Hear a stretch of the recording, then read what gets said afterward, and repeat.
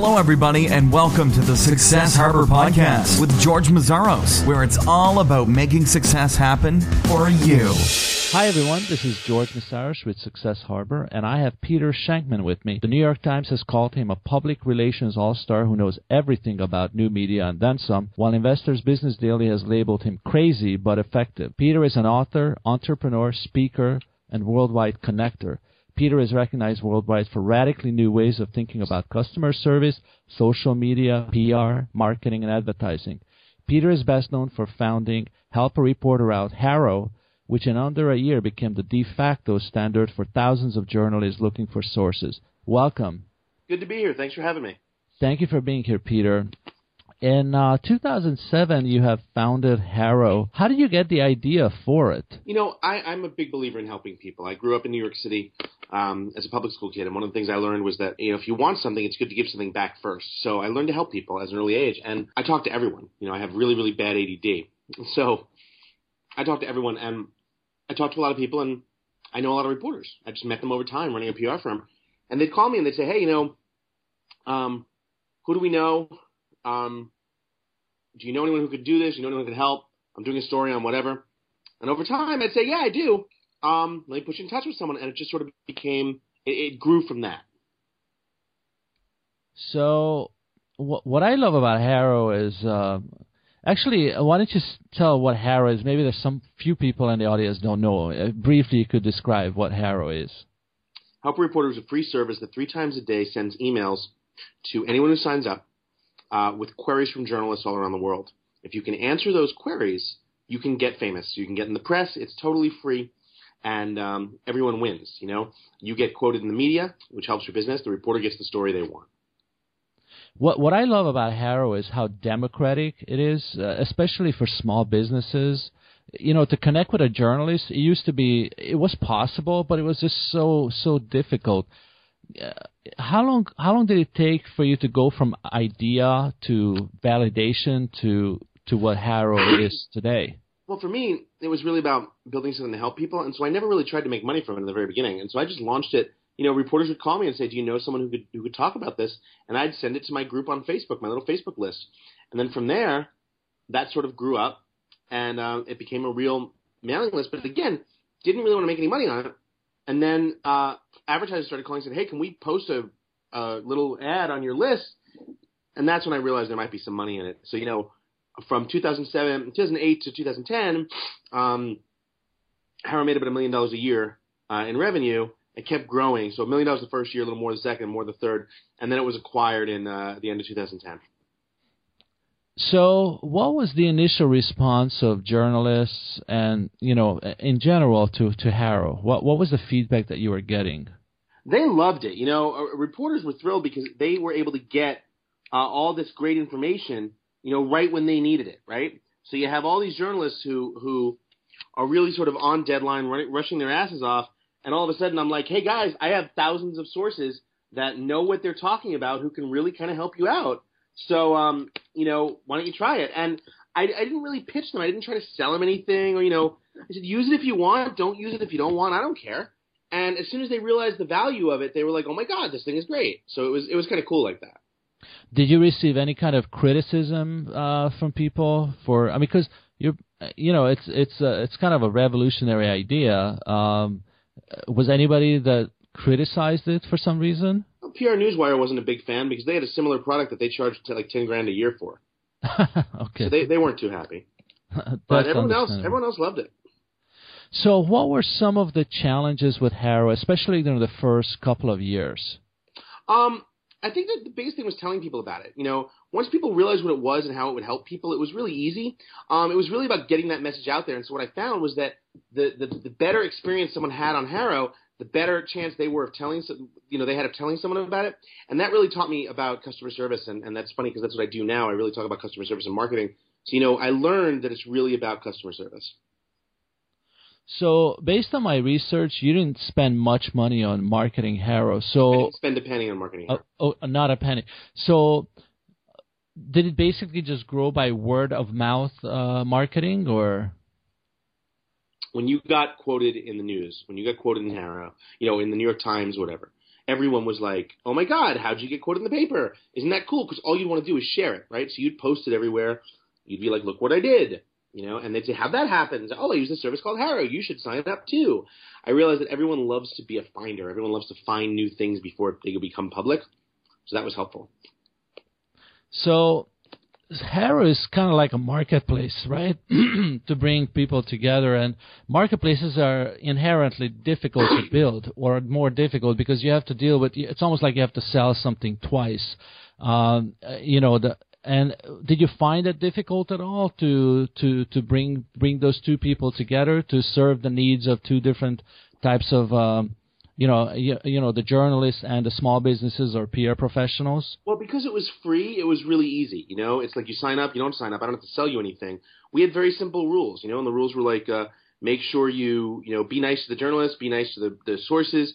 The fifth rule, there were 5 rules, and the fifth rule of HARO, honest to God, it said be excellent to each other. It's a line straight out of Bill and Ted's Excellent Adventure. It was really about playing nice. If you could play nice, you could be on my service. If you didn't play nice, I'd kick your ass off. Yeah. You mentioned that HARO was making about $1 million a year in the first couple of years. Did that surprise you? Oh, it shocked the hell out of me. I didn't expect to make a penny. I got really lucky, and I worked my ass off for it, but it was pretty amazing. We had a really good run. It was a lot of fun. So how did you have to work a lot? You mentioned you work your ass off. What was the difficult work about it? Even though it sounds like you loved it and all that, but still there was a lot of hard work. I had to talk to everyone. Everyone had to be, I had to explain what it was. I had to make sure that I was curating the list properly. The list went out at 5:45, 12:45, and 5:45 p.m. If I wasn't up at 4:30 in the morning putting out the HARO, people would complain. Where the hell's the HARO? What happened? So, I had to be. I really. This was right around the beginning of social, and so I really learned to start, understanding my audience and listening to my audience and things like that. So most companies do an okay job serving their customers, but they're not so great at being newsworthy. What can companies do to be newsworthy, especially small businesses? I think the best thing they can understand, the best thing to know is that, you have this ability to tell your story, and you can bore the world with your story, or you can figure out trends. You can find out what's going on in your industry that's interesting and exciting and include your company in it. When you do that, it stops becoming about you and it starts becoming a much bigger picture that includes you. Reporters like that a lot more. Mm-hmm. Can you think of an example or recently maybe, or just an example that kind of stands out for a small company that did that? There's a huge market. I just bought a drone, a camera drone, and there's this huge market for camera drones. If I was a drone company and I pitched it, hey, look at our drone, we have the greatest drone in the world, that would more than likely no one would pay attention to that. But if I posted, hey, dear reporter, I'm seeing a really interesting trend in New Jersey where more and more people are using drones to film high school athletics or using drones off their boat to film the ocean. You might be interested in that. I can find some of my customers who will be willing to talk about this new trend if you're interested in this bigger story. It seems that so many companies want stuff to go viral. It's almost like a disease, let's go viral. For me, it's almost like chasing something that is not there for the most part. Most things never go viral, and but I believe in word of mouth marketing a lot more. How can we use PR to enhance word of mouth marketing, or PR? Is PR really can be used for that? I think the best way to use PR is in terms of growing your business, is to create create great stories. Allow your customers to tell these great stories. Show what the company is doing by way of how much the customers enjoy it and how much the customers are happy with it.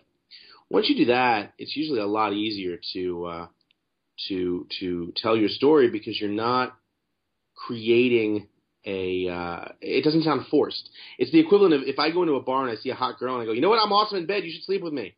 She's probably gonna throw a drink in my face. But if her best friend says, holy crap, that's Peter, I've heard a lot about him, you should probably go talk to him, he's pretty cool. At the very least I'm getting her number, and that's a start.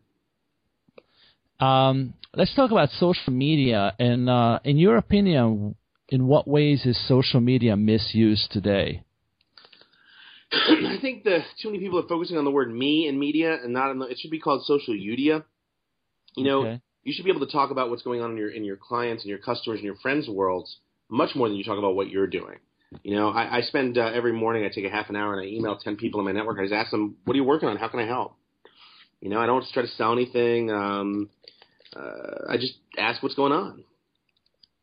And from that, I've gotten so much business and so many people remember me and talk to me and who I am and say things like that. It's pretty amazing. So when you build your network, how should somebody build a network? Who should be, let's say it's a small business. What do you think is a manageable size of network, and who should be in my network? Is it people that are potential customers? Is it influencers? It doesn't even matter. It doesn't even matter because in 2 years, everyone in the world is going to be in your network.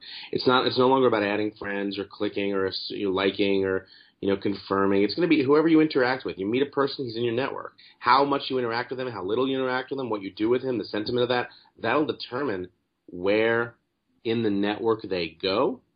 But in terms of who should be in your network, it's irrelevant. Everyone will be in your network within 48 months. Every business, every customer, every company, every person, every ex-girlfriend, anyone you interact with. Why do you think so much of social media doesn't translate into sales for companies? Because people are idiots. I think. Can you be more specific? No, that's my answer. No, I think a lot of the reason is because people don't understand how to they hire people to handle social, and they don't necessarily understand that it's not about creating social. It's about marketing. It's about selling things. At the end of the day, your job is to generate revenue. And if you can't do that, you're doing it wrong. So, your job is to hire people who understand marketing, not social media geniuses, but marketing experts. Can you share the Morton's story with the steakhouse when you tweeted, and what was the impact of that? Yeah, it's my favorite story. So I was at the airport flying home and I was starving, and so I jokingly sent out a tweet, said, "Hey Morton's, I'm hungry. Why don't you meet me at the airport when I land in 2 hours in New York with a porterhouse? Ha ha ha ha ha." And they went, "Okay," and they showed up with a porterhouse, and it was mind blowing, and it was totally unexpected, and they wound up with I think they got so much press out of that. It was just ridiculous, crazy stuff. So it just shows they shouldn't have to do that every day. That's not their job. Their job is to create awesome steaks, and they do that already. This is just sort of an added bonus. So why do you think we don't hear more of these types of stories? Or do you think companies are afraid to do this, or they don't believe in? They don't believe that there's value in it, and you can show that there is. As time goes on, it's very easy to show there is value, and once they figure that out, then they start to understand a little more. Are you still involved with HARO, even though it was? No, I sold it. I have absolutely nothing to do with it. I am not. I sold it. I had a 2-year earnout. It is no longer my company. Okay. Are you working on any new ideas, or what do you do now? You're a speaker now. So yeah, what are some of the topics that you do a lot of talk things. about? I'm a speaker. I'm a consultant. I run a mastermind series called Shankminds, which is all you can find at shankminds.com. And that goes all over the country, all over the world, actually, where we help small businesses really take it to the next level. It's exciting stuff. We're having a lot of fun with that. I'm doing the speaking. I'm doing consulting, the masterminds. I've just written my 4th book. It comes out next winter. So I'm having a lot of fun. What is the new book about? The new book is called Zombie Loyalists, and it's all about creating amazing customer service by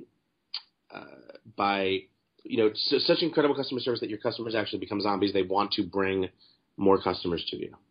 Why do you think that so many large companies have so horrible customer service? Because there's a huge disconnect between companies between the CEO who believes that everything's great and the people on the ground who know that it's not, and they don't listen to each other. The CEO doesn't want to hear it. He's surrounded by yes men. They need to get their shit together, and they need to understand that it's never been easier to leave a company. 30 years ago, you wanted to leave a bank, you had to take 5 trips to the bank. If you were a woman, forget it. You had to bring your husband. Today, I could switch banks and all my money and move it in 2 seconds by clicking a link. They got to get better. What is the best advice you've ever received, Peter? Fail often. Someone told me to fail often and make sure that I fail a lot and document every failure, and only then can you succeed because you learn from it. I actually created a podcast around that called the Mistake Podcast. And the Mistake Podcast, every week we interview people and then ask them their biggest CEOs and ask them their biggest mistakes. What do you think is the most important thing for an entrepreneur to focus on during the first 1 year of being in business? I think it's really about getting a product out there, getting something out there that's lean, getting something out there that works, getting people to understand why it's valuable, never losing that passion, letting the people who understand why it's valuable tell your story for you. And what do you think is the biggest time waster for small business owners? For me, it was really about paying attention to what the haters said. I wasted too much time paying attention to what the haters said. Doing it over again, I wouldn't even bother listening to them. Well, do you have any last word of wisdom for our audience about either customer service or entrepreneurship? The expectation of customer service and even entrepreneurship in this country is that we expect to be treated like crap. If you can figure out a way to treat your customer, if you can be one level above crap, it doesn't even have to be good. Just one level above crap. Your customers will remember you. Be 5 levels above crap, they'll go out of your way. They'll take a bullet for you. That's how you grow a business. Well, Peter, how can people connect with you or find out more about you or maybe find out more about your upcoming book? Well, my entire life is at Shankman.com. That's easy. And then on everything else, everything I do runs on Shankman.com. My Twitter handle is at Peter Shankman. I'm Facebook.com/Peter Shankman. LinkedIn.com/Peter Shankman. You can pretty much find me in all the places in the world like as Peter at Peter Shankman. And you can email me, peter@shankman.com. I answer every email I get. Thank you very much, Peter. And everybody out there, go and check out shankman.com. Connect with Peter. Thank you for coming on Success Harbor. Pleasure was mine. Bye.